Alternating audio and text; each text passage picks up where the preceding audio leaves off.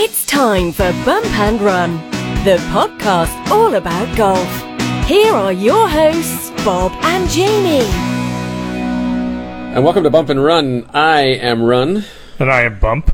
And Mr. Bump, congratulations on making it through the technical waves of getting things started. We had a little trouble on both ends here trying to get this podcast going, but we're up and running now. It sounds pretty good. You're going for a run. I am going for a run. I'm going to go to Berlin and run the Berlin Marathon, which, housekeeping-wise, we won't have a podcast next week because I'll be in Germany. Probably after the run, I will be on. That'll be we usually tape on Wednesday, so I'll just be getting out of the Hofbrauhaus in Berlin at that point after the run. We'll see what happens. But an interesting week last week with some interesting winners in golf. We had Sebastian Munoz on the PGA Tour. We had Danny Willett on the European Tour. We're going to get into both of those, but I wanted to start off with Munoz actually, and second South African consecutive winner on the PGA Tour. Never happened before. If I was to say who is the most famous South African golfer, or South American golfer, excuse me. I said South African before. South American golfer, who would you say it is? Well, that's a great question. I would probably say, I think Angel Cabrera. Yeah. Just because of multiple majors? Yeah. Do you know this? Do you ever hear the story about Angel Cabrera? So apparently, well, what happens after the Masters after you win the Masters, you do a whole bunch of different things, and one of the things you do is you have dinner with the members. There's an actual dinner, and you go in, you sit down, and apparently Cabrera ordered hamburgers off the menu, and he ate something like 8 hamburgers because he was so hungry after winning the Masters. Well, to go into a playoff. Yeah, so that alone makes him the number one South American golfer in my book. But there's, of course, Roberto Di Vicenzo. I would say Camilo Villegas, Johnny Vegas, 2-time RBC Canadian Open winner. Right. So there's some good names from South America. But I think it's interesting to see these two guys, Niemann and Munoz, win back to back. And you got to think there's something to do with PGA Tour Latin America having started, giving the guys a play. The Latin American Amateur Championship, which Niemann won, I think, right? And and also the fact that golf's in the Olympics now means there's a little more funding from some of these countries. Yep. And, again, like Niemann, Sebastian Munoz aside, Niemann was a number 1 ranked amateur player in the world. Right. So, not necessarily surprising that he is making his way here after a slow start to his pro career. Or a slow middle section. Had a couple good starts at the beginning of his career on sponsors exemptions, but then, up until the win, had been sort of a struggle for him. But I think he's a pick by Ernie Els, I believe. Do you for the international team? Yeah. Yep. Yeah, there seems to be leaning that way. Ernie played with him late last year in an event and really liked what he saw. Said he flighted the ball really well. Yep. He is pretty young, that's the one thing, but it does close up another spot. So if we were looking at today, you'd probably figure for sure that Jason Day is going to have one. He's as long as Mark Leishman. Yeah, Jason Day's in.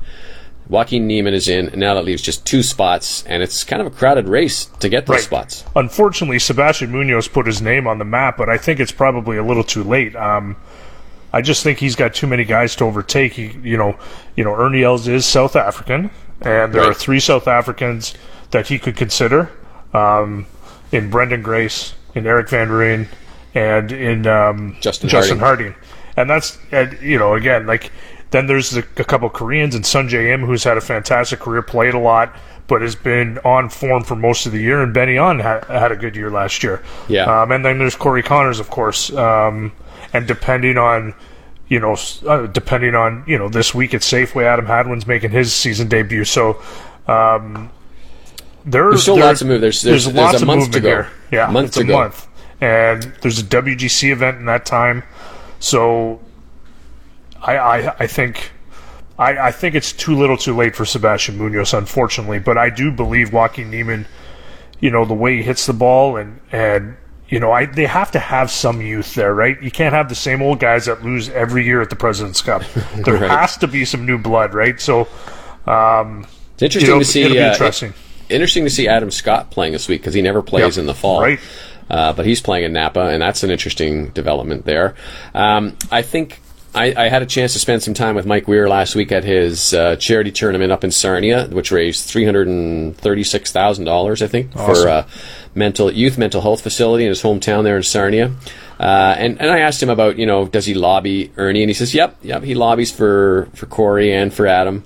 And, he points out that Corey is a great match play player, was in the final and the semifinal of the USM, shot 63 once at Royal Melbourne's, where the tournament's going to be. So, I think he just put them, but he said sort of at the end of the day, it's going to be Ernie's choice. We can only do so much. Yeah. So, I felt more confident the Canadians were going to make it before. I don't know right now. I think it's going to, as I say, anything can change in a week. Yeah, exactly. So, I just think if you're looking to make a case for one of the Canadians, it's Corey, right? Because he's so good tee to green that in alternate shot, I think we said this last week, in alternate shot, he is a perfect partner, right? Because he hits the fairways, he hits the greens. So, but then Adam can get a hot putter going. So it'll be interesting. You got to think he's taking one of the South Africans. Yeah. Right? Yeah, I think so. And Jason Day's in, and Neiman's probably, Neiman, if he continues to play well, it's going to be interesting. It's a good little race that they got going. Hello, Neiman. For these... Sorry. That's good. It's a good race that they got for these spots. These last 4 spots. So Weirzy told me a good story. We were playing at Huron Oaks. This has nothing to do with what we were just talking about. It's a total non sequitur, but he told me this great story. We played at Huron Oaks, which was the course that he grew up on, and his parents kind of lived across the street. So he said that he and his buddies one night about 6 o'clock or something decided they were going to go over to the local pond, and they took off their clothes down to their underwear and went in the pond waiting for golf balls because they're teenagers or young kids and they didn't have any money for golf balls. But as he was doing it, I guess one of the other guys who was in the group got out early and took all their clothes and ran off. So Weirsy's in the pond in his skivvies, and there's still people playing on the golf course. So he said he had to wait until all the people had gone through and it was dark, and he could get out of the pond and race back across the golf course. He said he was hiding behind every tree, making sure no one was around before he could get back to his parents' house. I love that story. That's a great story. But speaking of Weirzy, the other thing that we talked about, of course, is he's going to turn 50 in May. And there's a pretty good class of guys turning 50 this year. So Mike is there turning 50, Phil Mickelson, Jim Furyk, Ernie Els, who doesn't turn until October, and Tim Herron, Lumpy. Got to throw Lumpy in there. Got to throw Lumpy in there. But how many of those guys, I wonder, will actually play Champions Tour events? Are we talking in career, or are we talking this year? I'm going to say in the next 2 years. Next 2 years. So next 2 years. What do you think? This year and all of next year. What do you think? Obviously, we know Mike will be playing the Champions Tour. That's what he's been continuously working on his game for. He shows no signs of wanting to stop playing. Keeps working hard on his game and trying to get it back on form. I think Ernie Els will. Tim Herron will. I don't think Furyk or Mickelson in the next couple of years will. Interesting. I wonder if one of those guys, I'm not sure so much Mickelson, but I wonder if Furyk would play like the U.S. Senior Open. Yeah, maybe. He might. Something like that. Yeah, but he, again, it's funny to say, but look at how he played at the Players last year. Yeah, exactly. He's turning 50. Yeah, he should probably just start hitting the big tour. But these guys are still competing hard on the regular tour and playing in most and have spots in most of the majors. It's pretty crazy. So I think Ernie's game hasn't been as it was when we're used to him being. So he's not really competitive on the major tour anymore. No, I think he's going to go down there and cash checks every week on the No Cut Tour. Yep. The Mulligan Tour.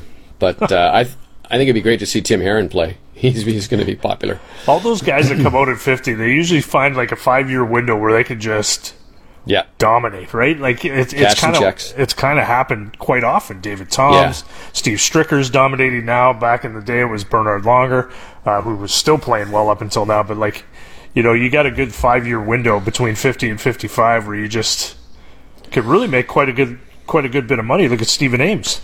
I want the drug that Bernard Longer takes. I want to know what that is. It's great. He's unbelievable. He's finally slowing down. 60. What is he? 65.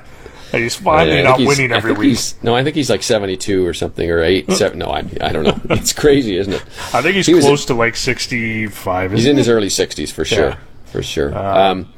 The other guy, the interesting story last week was on the European Tour where Danny Willett won.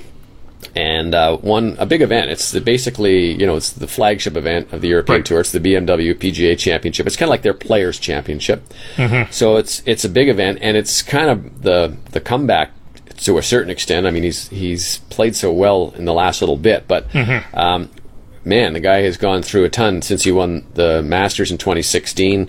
He fell down he was 9th after that, and he fell as far as 462nd on the world ranking, and he's back up in the 30s now, I think. Right. But he had injuries to his back, his neck, his wrist, his shoulder. And interesting story that he kind of got in a little trouble with painkillers. He had to wean himself off those as well. And the guy who's been helping him, of course, is Sean Foley, who's a swing teacher, who said they basically rebuilt his swing and made it so he wouldn't be so wouldn't aggravate things. Right. Yeah, his fall was like unreal, really, all the way to that Ryder Cup, right, where he his brother ran his mouth and he had a terrible time.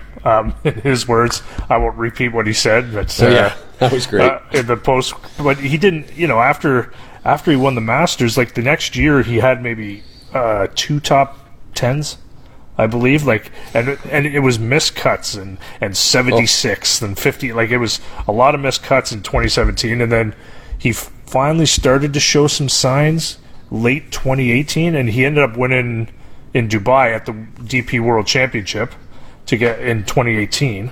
Right. And then obviously won again. His game has been starting to trend upwards the last year and a half, but it was a long fall from grace from a guy who won a major to just not being able to find any sort of consistency in his game at all. So of course my golf pool that I do with my dad every year, we took 2 guys in our pool, Danny Willett and Joaquin Niemann. And of course now, they didn't do much last year. Now they're doing stuff this year, which of course, which is too late. Perfect. We should always pick guys the year after. But that's anyway, right. But it brings up a point about guys who have kind of fallen and then come back. And we were chatting about this a little bit off the air. I mean, the longest time between winning a majors is 11 years or so. Hale Irwin, Julius Boros, and Henry Cotton all had 11 years. But in regular tour events, Tiger Woods was close too. Yeah, it's true. I forgot about Tiger. But guys like Robert Gamez, I think there was like 14 years. Joey Sindelar had a long stretch, and you brought up a good name that of a guy who I think has one of the most remarkable careers in professional golf. Right, Charles Howell III. Like, he won last year at the RSM Classic. Hadn't won since 2007. So that's 11 years in between wins. And he's never lost his card. And he's never, it's unbelievable. And he's in the top, he's in the top. He's in the top really 25 in career earnings. Top 25 in career earnings. That's crazy. Like, without a win. It's amazing. When he won that playoff, almost a year ago, it was crazy. Like, for a guy who was so touted coming out, he's only got 3 wins on tour. But he's still, like, his career, he's still made a ton of money. Man. And played on teams, and it's nuts. Just shows you how you can cash a check if you're a good golfer, and just Mr. Consistency, I guess. Consistency, but to never lose your card, that's big. Is remarkable to me. Like, the lowest he finished in his career on the money list was 77th. Oh, man. In 2015. With no wins. No wins. He only 3 top 10s. His best finish was T5 and won $1.2 million. He was 77th. That was the lowest. Chucky Bankstick. That's it. Unbelievable. Amazing. He's 21st on the... His official is 21st on the money list, the career money list. $35.5 million. Good for Charles Howell, and good for Danny Willett. Nice to see him back. He's a nice guy, actually. Yeah, I've only interviewed him a few times. A lot of those English guys, they're great guys, aren't they? Yeah, to talk to and interview. They're really honest. And by the way, Ryder Cup, as we're taping this, it's basically a year today that it starts. So right. So wonder if Danny Willett will be on. And maybe he could have a better experience than he did a couple years ago. Exactly. Oh well. All right, well, that's going to wrap up this edition of Bump and Run. Thanks for listening. As always, you can reach out to us at Bob Weeks TSN and at TSN Golf. And let us know what Bob's time you think Bob's time will be at the Berlin Marathon.